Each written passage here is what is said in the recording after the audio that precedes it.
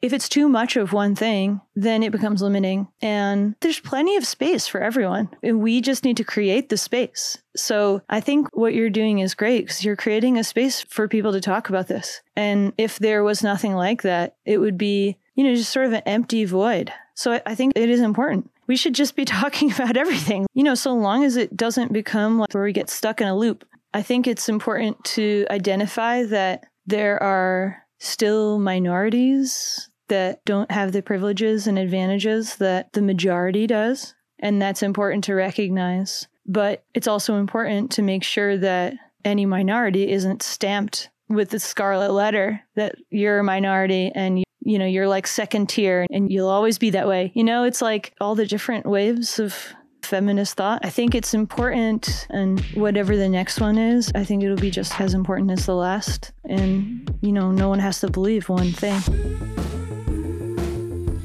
That was Caroline Rose, and this is SHERO's, a podcast with a mission to turn up the volume of women's voices in music across genres and generations. I'm Carmel Holt, and what you're about to hear is a previously aired interview from my syndicated public radio show, SHERO's Radio. SHERO's is a deep dive into the experiences and perspectives of women and gender-expansive folks in a still overwhelmingly male-dominated music industry. It's a space where we discuss challenges and triumphs, how far we've come, and how far we still have to go. Telling our stories is the first step to making music better for everyone. About 9 months ago, the singer, songwriter, producer, and musician Caroline Rose released their brilliant third studio album, The Art of Forgetting, and joined us here on SHERO's to talk about how the album came to be. If you were with us last year when we first aired that interview, you may recall that Caroline wrote these songs as if no one would hear them. The unintentional result became their most personal and exceptional album to date, a piece of art that simultaneously embodied and explored the art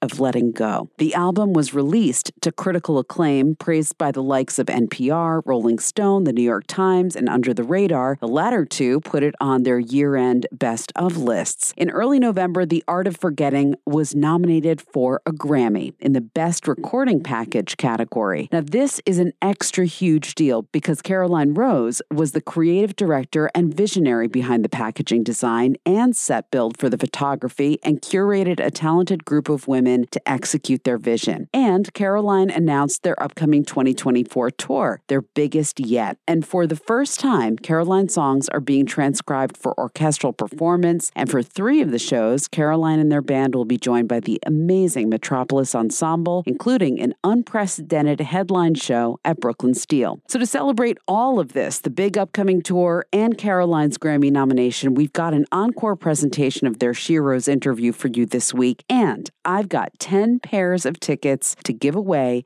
to see Caroline Rose in the city of your choice at venues across the U.S. To enter, call toll-free at 833-MY-SHERO. That's 833-MY-SHERO before Friday, January 12th. Tell us what city you want to go see Caroline Rose in. Tour dates are listed at carolinerosemusic.com and include Los Angeles, Santa Cruz, Austin, Minneapolis, Cleveland, Madison, Wisconsin, Denver, Boulder, and a whole lot more. I'll draw 10 winners at random on January 15th. And now, our encore presentation of Caroline Rose as this week's SHERO in the Spotlight. Caroline Rose is here with us on SHERO's Radio. Welcome. Thanks for having me. Congratulations on your new album, The Art of Forgetting. This is your 5th, which is crazy. I just realized looking through your discography that it's been, last year was 10 years from America Religious. A lot of people, like when they figure out what they want their sound to be, they'll change their band name or like come up with a new iteration. And, I never did that because it's my name, but those older records, it might as well be a different band name. They're so different to me. I love them too, because I think that they're big stepping stones for me, but I don't really even consider them records. I consider this my 3rd record, honestly. Yeah.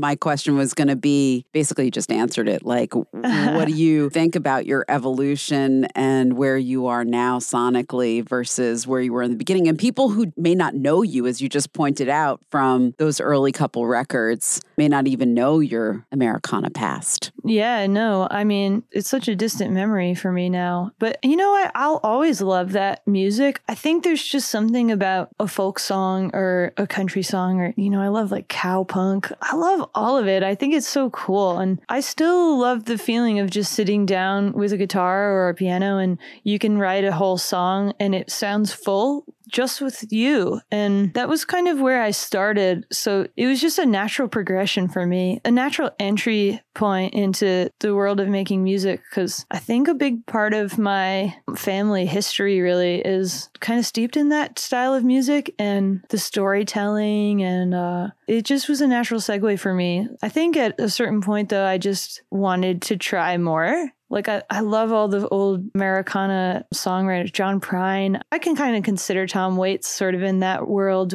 It's like theatrical Americana kind of. I started doing that, and then I just kept imagining these little worlds that I could create from the production and the videos and the aesthetics. And it felt more like making movies to me. And it still inspires me, this idea that you can create a little world with production and all these elements. It's like more crayons in your little coloring book. One of the reasons I brought up your evolution from the beginning is I understand that there was something about writing these songs that brought you back to how it was for you when you were first starting to write. Can you talk to us a little bit about that? Yeah, it was kind of like a happy accident for me because I think what I'm describing is ambition, I guess. And it's like, oh, well, why settle with this when you can have this much more and make it even more interesting? But there is a sort of limit to that because at a certain point, it can drive you a little crazy. Yeah. And it was definitely starting to drive me crazy. I'm the type of person that I can get so excited about things because I'm genuinely excited. Like, I'm genuinely passionate about making stuff and it's so fun. But I'm also a person that does not have a solid understanding of my own limits. And I'm getting better at it. I'm much better at it now than I was even like a few years ago. But at a certain point, it all just became too much. And then the pandemic just cut the head right off of everything that I was very ambitiously trying to achieve. And it was a big wake-up call for me because I guess when everything was taken away, it made me realize how little I had fostered a relationship with the pure elements of creating and having, a more simple life, just filling my own personal bucket. And one of the things that helps me fill my bucket is just sitting down and writing a song for no reason, just sitting down and being still and noodling on the guitar. It's like there's a pleasure in that can only come with having time and creating time to do it and not busying yourself. So I do think that is something that happens when you're younger, when you don't have as many responsibilities and things in your plate. And it really reminded me of that time. And like I said, it was a wake-up call because now I'm like, oh, I really need that. And I think my art is better because of it, arguably. Like, my songs are better when I guess when I'm just trying less. And I'm happier when I'm trying a little less. Like, you can still have both. You can still have a vision. But when you're so focused on the end goal, it's hard to just enjoy the process. So well said. One of the things that really struck me when you were talking was about being still. And part of why it was so hard, honestly, was we got in touch with things that we could avoid by being so busy. And the stillness gave us this opportunity to excavate, to go deeper, have things come up and address them in real time. Talking to so many artists about what the pandemic years have meant for them creatively and their songwriting and their craft. And I just keep hearing over and over again this theme of slowing down and what that gave everyone kind of permission to do. Yeah, to me, I think it's sort of like an old parable where you hear these parables told many, many times, like money can't buy you happiness. Right. They've become so ingrained in us that they've lost all meaning whatsoever. It's like seeing a bumper sticker at this point. They mean nothing until you experience it. And then it's like ingrained in you. And I think that's what happened to a lot of people. Musicians, we all understand what it felt like because we all lost our jobs. But I think anybody who lost their work and was still able to survive, like, I think that is also a huge part of it. Like, you had to have had help to survive in order to receive any sort of benefit from the time. But anyone who did benefit from the time will probably have felt that same thing. Yeah. And to me, I'm like, wow, there's a huge silver lining to such a huge tragedy, which I'm still scratching my head that like no one seems to be talking about. I'm like, this global trauma that just occurred, it's so bizarre to me. I don't understand human life at all. I feel like these huge experiences are taking place and it's like no one is talking about it. It's so bizarre to me. I think we're all delusional. But I don't know. Sometimes I wake up and I'm like, whoa, is this real life that's happening right now? I don't know. I have no answers for you. I wish you did because I've been having the same thoughts. I mean, I can't really speak for anybody else, but I do think that part of it is people need a routine. And when the routine is thrown off, it like really disrupts our mental behavior. And we're so accustomed to having these routines that it's like we'll deny the basic facts. This is something I think about a lot. Have you seen my album art? Yeah. With the flames and everything. For anybody listening, I'm sitting in what is a recreation of my living room. And that's like my special corner in my house where I like meditate and I drink my coffee and think about stuff and I watch the birds. And it's recreated in this image, but completely on fire. And I'm sitting there blindfolded, just like drinking a glass of wine, like smoking a cigarette. I don't even smoke, but I thought it would be funny just seeing a person smoking in like a burning room. I find it funny. I don't know. But somebody sent me this meme. Apparently this was like a really popular meme of like a dog having a cup of coffee in a burning room. And I'm like, that's it. That's it. That's what we're all doing. Like, we're all just sitting, drinking our cup of coffee in a burning room. Like, this is totally fine. Everything's fine. Everything's fine. It's complete denial. Fine. I think this ties in well with the title of your album, The Art of Forgetting. It totally does. Yeah. That was unplanned on our part too. We just segued right into that. I know. That very naturally just segued. That's the best. Can you help our listeners understand how one thing ties to the next and how that album art ties with the overall theme of The Art of Forgetting? Yeah. So kind of around the beginning of this time, this whole time that I'm describing, I sort of make it out to be like, oh, this was such a delightful time in my life. It was like really difficult because I think the time was really needed for me and that it allowed me to do a deep dive into my own brain and my own heart and body. But all of these like really difficult things just kind of happened at the same time. Like I went through a breakup that was really, it's so cheesy to talk about this because I'm really like beyond it now, but I have made a record about it and I have to keep talking about it. But yeah, it was a relationship that really meant a lot to me and it still does. I think it just changed me in a lot of ways, the growing pains of life.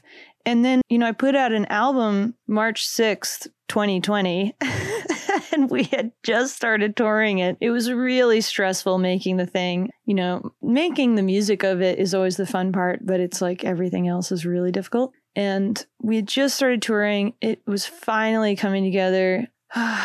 And then everything just got its like head completely cut off. It was my first, pretty much like sold out tour. And I was like, wow, finally, this is all the hard work is paying off. And then, life happens like that. And it was difficult.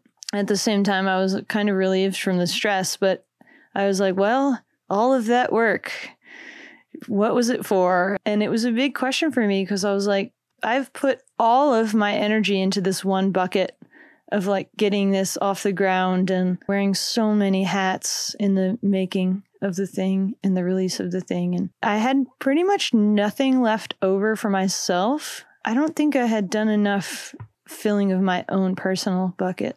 And that was really hard for me. And then the loneliness compounded. I'm sure there were more things. My mind is like, I don't think about that time. Ouch. It's like, ow. But yeah, so that was the beginning of it. And at that point, I was so dejected and defeated, and also realizing how much I needed to just learn how to love myself again. I really lost how to do that. And I was like, I don't give a shit about my career. At this moment in time, like, I'll just quit. Like, if it's making me this unhappy, like, I'll just quit. And that I was just like, okay, if that's how it's going to go, that's how it's going to go. And this whole time, I had moved out of my house and I'm moving into my sound engineer's extra room in his house and just sat in this little room that wasn't mine. I brought some things of my own to just make it feel more homey. And I was so depressed. The only thing that could get me out of bed was I put a little espresso machine right next to my pillow. So when I woke up in the morning, I would just like press start.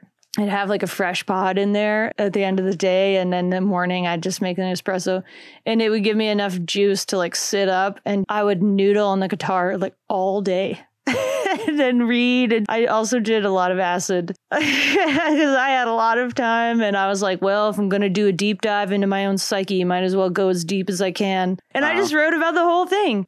So all of this, it was sort of very natural. And after about like a year and a half, I was like, well, I have so many songs now. And I had kind of gotten to a much better place. So like all of this hard stuff had gotten me to a place where I was like, oh, I know who I am again. And then the album, it just appeared. It was like, wow, I just documented a whole story, like a whole time in my life that was actually very beautiful and painful, but necessary. And yeah, here we are. And here we are. Wow. There's like so much in there that I want to talk about, but I would love to get to a song. Is there a song that you can point to that was like, and this was the thing that kicked it off? The first track, Love Lover Friend, that song came out very fast, and I knew it was going to be the first track. I just knew it. I knew what it needed to sound like. It was very fast in every way. And I tracked a bunch of things on it, and then my friends did the string arrangement. And that's pretty much what you hear is like the original demo with strings on it. That's what kind of kicked the whole thing off.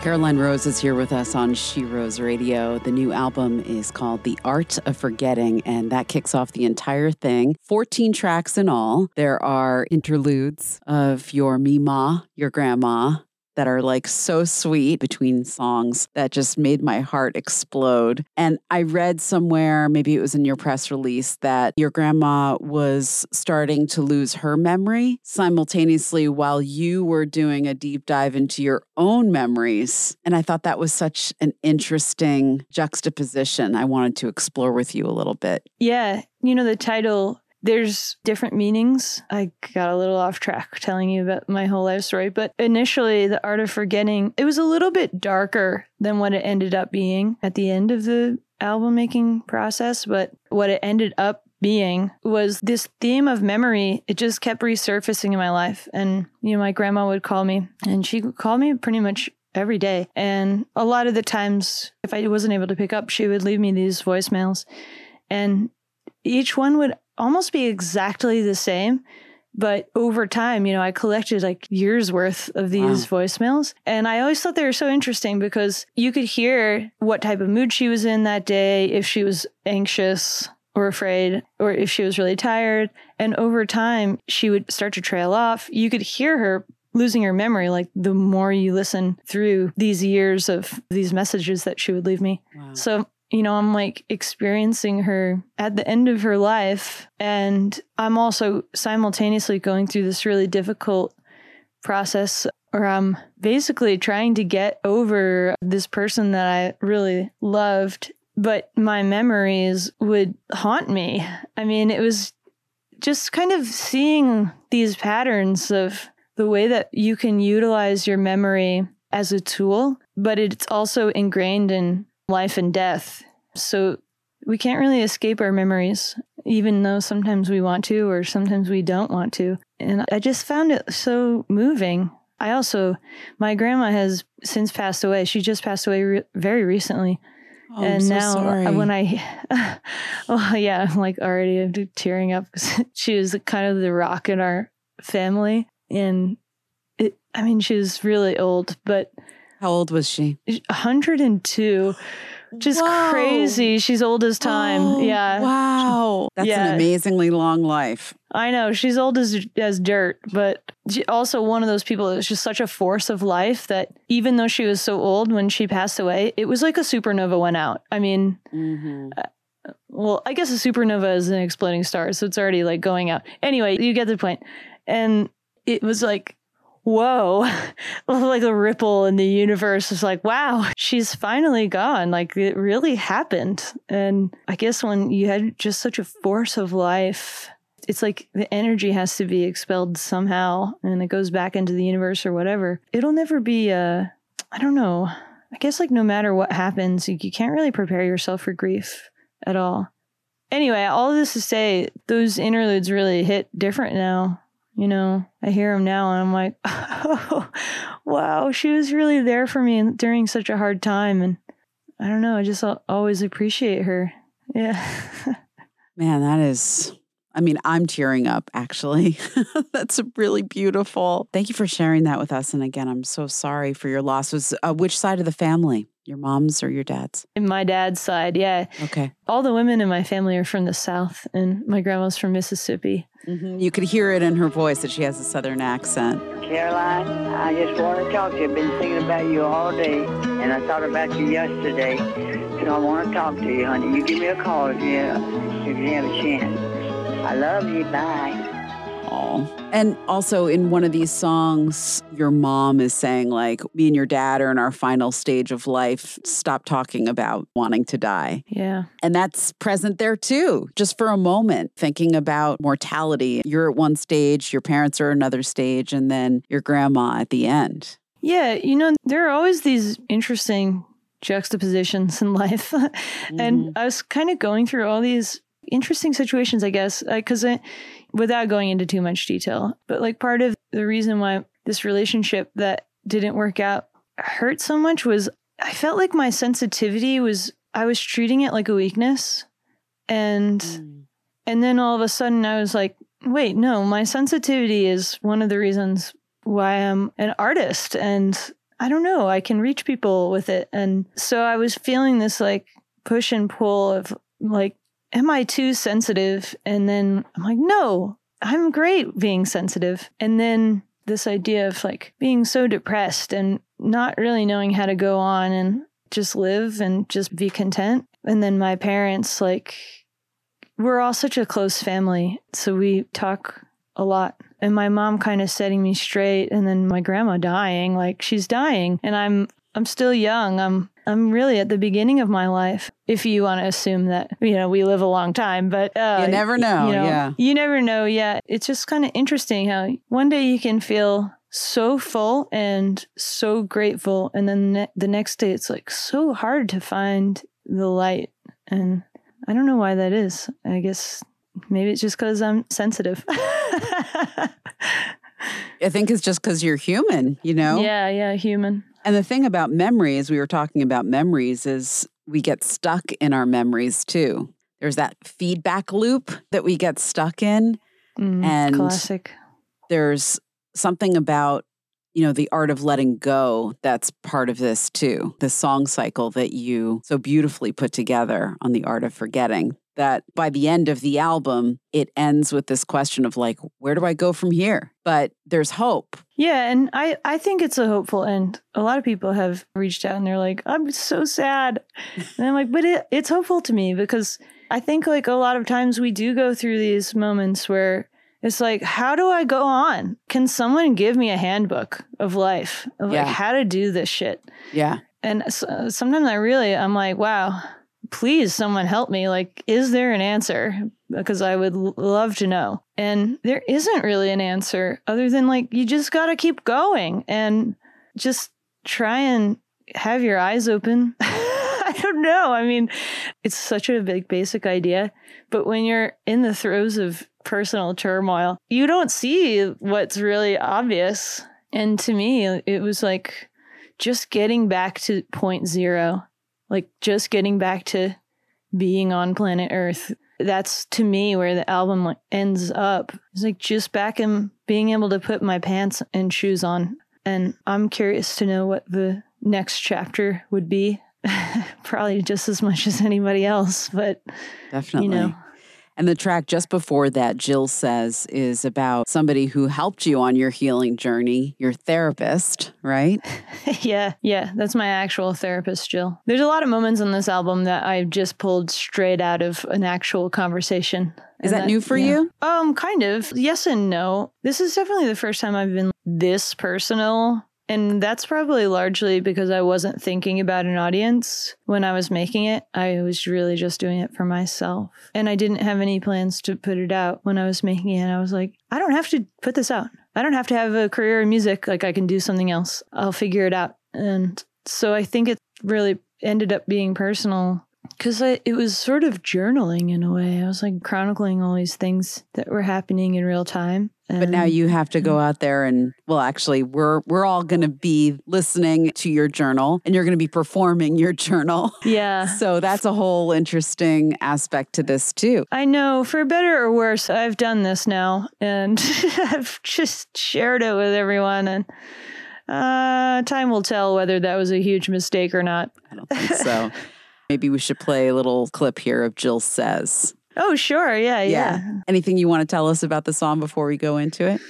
It's sort of inspired by Bill Evans' Spartacus Love theme, which is often one of my favorite albums, Conversations with Myself. I think Bill Evans is just one of the greats. He used to play in Miles Davis's band. I mean, just an all-around cool guy. And I relate to him as well because he's kind of like a loner, weirdo type. And this album was kind of controversial because he overdubbed his piano parts. I think there's 3 different piano parts, if I remember correctly. But I just thought it was so beautiful how it turned out. And originally it was just going to be 3 pianos. But my friend Tall Cats and Sammy Weisberg, they were the ones who did the string arrangements on the album. This song and Love Lover Friend. And again, it was like my demo with strings on it. And I think it turned out pretty nice. It's supposed to be a little bit like lo-fi meets hi-fi. We'll see if I nailed that or not.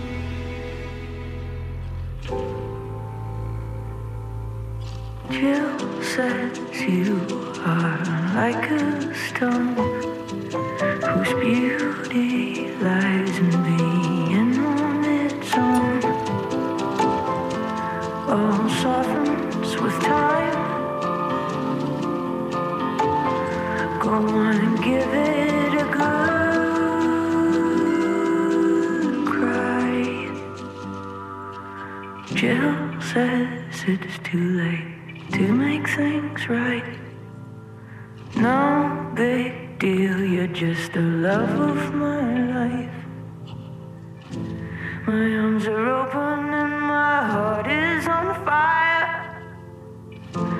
I'm gonna miss you for a long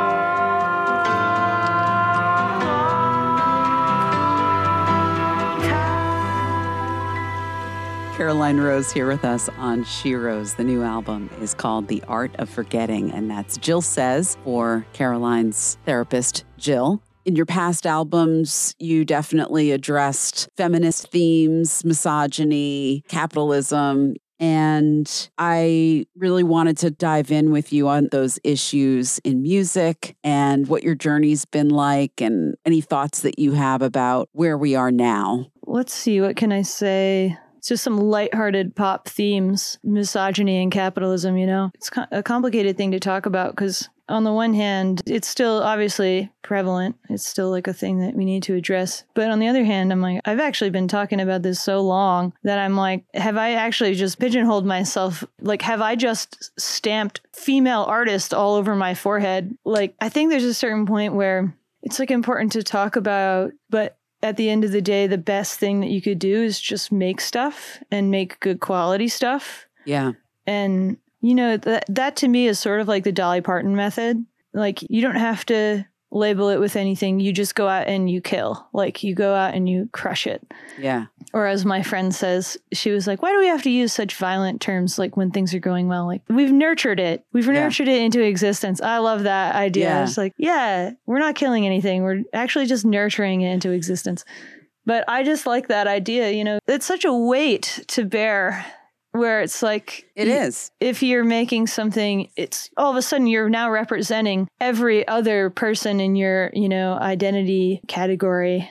And absolutely. Yeah. And as queer folk too. And I know that your pronouns are they, them, and I use them interchangeably. I think right. I have like sort of a fun, loose idea about gender that it should be a little more playful than I think we've like kind of let it become.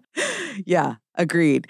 But I have a personal interest in talking to you about this stuff because I grapple with this even in the name of the show, you know, and I grapple with it with the mission of the show because I too would like to see gender erased as a prefix to whatever it is that we do. A female DJ, she's a great female DJ, or she's a great female guitarist, or whatever. And, you know, in this moment where I feel like we're getting more and more expansive with gender, where does that leave feminism? At the same time, I'm finding that people still come onto the show and feel so relieved because most of the people that they talk to still are male journalists. And we still do live in a patriarchy and in a male-dominated world, and music is still male-dominated, cis white, male, hetero-dominated. Yeah. So this is me saying to you, I don't have an answer, but I am interested to know what your thoughts are on all of this stuff. Yeah, yeah. Well, I think there's a place for everything. It's like, it doesn't have to be all or nothing. I think conversations like this are important. I guess more what I'm trying to get at is like, if it's too much of one thing, then it becomes limiting. And you know, there's plenty of space for everyone. There's plenty of space for all different types of people. And we just need to create the space. So I think what you're doing is great because you're creating a space for people to talk about this. And if there was nothing like that, it would be, you know, just sort of an empty void. So I think it is important. And I think it's also important to we should just be talking about everything. Like, I think that's great. You know, so long as it doesn't become like the anxiety loop that you're talking about, like where we get stuck in a loop. I think it's important to identify that there are still minorities that don't have the privileges and advantages that the majority does. And that's important to recognize. But it's also important to make sure that any minority isn't stamped like with the scarlet letter that you're a minority and you know, you're like second tier and you'll always be that way. You know, it's like, I think it's important, all the different waves of feminist thought and whatever the next one is, I think it'll be just as important as the last. And, you know, no one has to believe one thing. Would you still consider yourself a feminist? Yeah. I mean, like, it doesn't like make me squeamish. Like, it doesn't bother me. I think that like what it's called is so beyond the point. But when it comes to making things, I think what is most important to me is just the comfort that I feel around certain types of people. And I just feel comfortable with other women or non-binary people. I will always kind of have that comfort just because we are kind of on the same level. Like societally, we are seen as equals. And in the recording studio, that's actually, you know, it has been a problem in the past where I'll go into a session and be like, I'll talk to the managers, and it happened, you know, it happens, it doesn't stop happening. You know, I'll have talked to someone's manager and be like, I'm producing this record. I really want to track at your artist's studio. And they'll be like, well, this sounds like production to me. And I'm like, okay, if you really need to call it that, like, sure. And I think there will always kind of be that, like, well, if I'm going to do this, I need to make sure that my name is stamped on it. And I do think that that is still more prevalent with male artists and in every sense of the process. But, you know, I do think it's like getting better, just having more people making things, like more different types of people making things, and seeing that it's not that hard. Like, you can start pretty simply in your house. A lot of the best records, man, they're like so lo-fi and, made on like an 8-track cassette player. It doesn't really matter. You can make cool stuff with anything, I think. But, we do what we can. But I do think that idea of comfort, especially in the studio kind of morphs to whatever you make it. It's sort of like an empty vessel, a blank canvas that you can then paint in any way that you want. And to me, it's always such an emotional time that, like, if I feel like I'm on the clock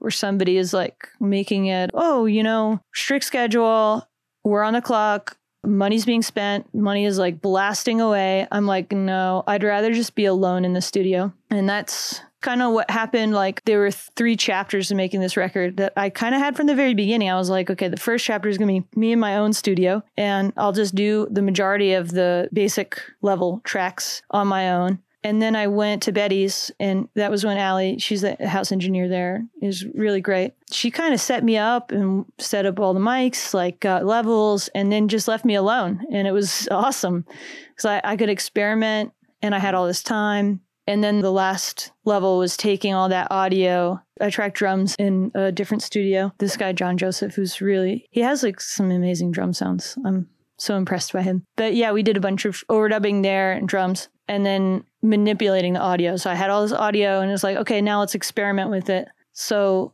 there's just sort of these different processes. And each time I'm in the studio, it's like a different experience. Like, I'm either alone, I'm with other people collaborating. And that to me is harder because you got to make sure the energy's right, if that makes sense. Do you want to point us to a song on the album that you feel really proud of from a production standpoint? Oh, man. Well, I'm proud of all of them. Sure. Which is funny for me to say, as I'm usually like the first person to tear apart my work. That's great. That's progress. Yeah. I think it's because the making of it was so pure in so many ways. Also, I have to shout out Beatrice, who's kind of my like right-hand man on this whole project, because I would send her these tracks and, oh, she's such a great artist. I love her work. I think she's brilliant. And she has such a great way of, you could be like, I want it to feel more like a wispy cloud that's passing through in a breeze. And she'll be like, oh yeah, I know exactly what you're talking about. And come back and just nail it. I'm like, wow. Hell yeah. So she was kind of a huge part of the process, putting it all together and really bringing out every last drop of emotion in these songs. So let's play Miami. This was another song that happened really fast, but I really like the way that it turned out because I think Beatrice brought a lot of it out in the mix. I'm really happy about it. This is the hard part, the part that they don't tell you about. There is the art of loving. This is the art of forgetting how this is gonna break you. You're gonna rip your own heart out. That's Miami, and where we get the title of the album, The Art of Forgetting. Caroline Rose here with us on SHERO's. I love that song, and I love that it's so openly queer. And I wondered what that journey's been like for you as an artist. I don't think you've ever really shied away from identifying as queer, but do you feel like you've become more and more comfortable being out in your songs? Yeah, I feel like I've been out as long as I can remember, but there were definitely, like when I first started my career, it was a lot scarier. And, to be honest, it's still kind of scary at times. Like this level of being intimate in the public is very uncomfortable for me. It's very uncomfortable. And I don't know. I love being on stage and I love entertaining. I think I have like a natural knack for it, but I also really love my friends call this side of me Shadow Carol, because I just love, being the one at the party that's like in the dark corner. And when I'm on a stage, I really don't like attention. And so it's always kind of hard for me, I think. And I wish I was one of those people that was like so confident in every single thing that I do. But I think like I had kind of like a difficult coming out process, and it sort of traumatized me for a long time. It was just difficult. And, I also grew up in the church. I think that sort of messed me up for many years. So it's like, as proud as I am and as open as I am, there will always be a little piece of me that's just like trying to protect myself at all costs. Like, don't do that. Don't say that. Get back in the shadow and like protect yourself because they're coming for you, you know? Right. I think there's like always that little bit of fear, but you know, that fear is also irrational when you actually think about it. So, but it's real for you. So I think it's valid, you know, totally. There's a balance. I'm a Libra, so I'm all about the balance. I was going to ask you what your sign was. I was like, she's either a Gemini or she's a Libra. Both my parents are Geminis. Yeah, so I was raised by Geminis. I don't really know much about you, like before you became you, the musician. Like, where did you and music meet up when you were a kid? How did you get going? Music was sort of just always around in the house. Both my parents are artists. What kind of artists? Visual artists. Yeah, both my parents, but mostly my dad made book covers for many, many years. And before that, you know, he made sculptures and paintings and all sorts of stuff. But both my parents are really talented artists and my biggest critics, especially my dad. He's like ruthless sometimes. Wow. But yeah, it was just sort of always just a creative energy was always around. And I have my fake uncle, my funkle Randy would come and he'd always show up in the house. He looked totally different every time. He would have like leopard print hair. And then the next time it'd be like silver and he'd have like a silver goatee and then it'd be like purple and long. And he would always come with a different instrument. He was always kind of like finding stuff at pawn shops. And he was the one that gave me my first guitar, my first harmonica, my first melodica. And there was always a piano in the house. My mom, she sort of forced us to take piano lessons, which I hated because I hated the homework.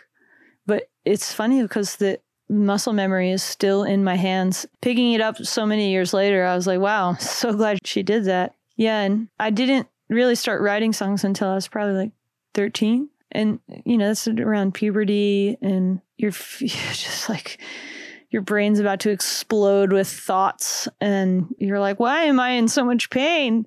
So that was like really my first connection to writing music was when I didn't know what else to do with all my emotional energy. And when I discovered this outlet, it was like a miracle for me. And I guess, you know, that's partly why when I was making this record, it felt so much like that because it was like, wow, I have to get this out somehow. And it's like a way to channel how you're feeling. And I think people have all sorts of different ways that they channel things. But when you connect with something, it does feel like a special gift that you're given. So that's kind of where it started for me. You definitely have a gift. Caroline Rose, thank you so much for being here. It's been really fun. Want to pick a song to go out with today? Dealer's choice. I think maybe like Tell Me What You Want sounds nice. This is a classic breakup song. When you're just so frustrated and you want to beat your head against a brick wall. But there's kind of an interesting history with this song because I had written it and I played it for my parents. And my dad just tore it up. He was like, this isn't even close to your best material. I think he called it low-hanging fruit. And I was like, whoa, ouch. And so I rewrote it and then sent it again. And then my dad was like, it's a little bit better, but it's still not as good as your other songs. And I was like, okay. And then I rewrote it again. And each time it was like I was going deeper into how I felt until it finally felt like a full-on catharsis. It was like full-on just release of pent-up emotional energy. And that's what the song that ended up on the album. It went through 3 different iterations until I got it right. And my dad was right, you know. Unfortunately, he's right about most of his critiques. Tragic. If only it were that easy, a flick of the wrist, a turn of the page to let you go. My God, you make such a hard brick wall. Caroline Rose, thanks again for being here on SHERO's. Congratulations on The Art of Forgetting. Thank you. Thanks for having me. Dashboard of your compact car. Just tell me what you want. Testing. Many thanks once again to Caroline Rose for being with us. The Art of Forgetting is out now on New West Records. Don't miss Caroline Rose on their big tour starting in March, and enter to win tickets from us by calling 833-MY-SHERO. That's 833-MY-SHERO before January 12th, and tell us what show you want to see. I'll draw 10 winners at random on January 15th. All the details at sherosradio.com. Sheroes is produced by me, is mixed and mastered by Kelly Drake. Our original theme music is by Lucius. Sheroes is also a nationally syndicated radio show. You can visit sherosradio.com to find out more and support our work with Patreon or merch from the Sheroes shop. Keep in touch on Instagram and Twitter. I'm at Carmel Holt, or find us at Sheroes Radio. And please consider leaving us a rating and review wherever you listen to your podcast. That helps us grow and bring you more Sheroes. Until next time, remember, music is our superpower. I'm Carmel Holt. Thanks for listening.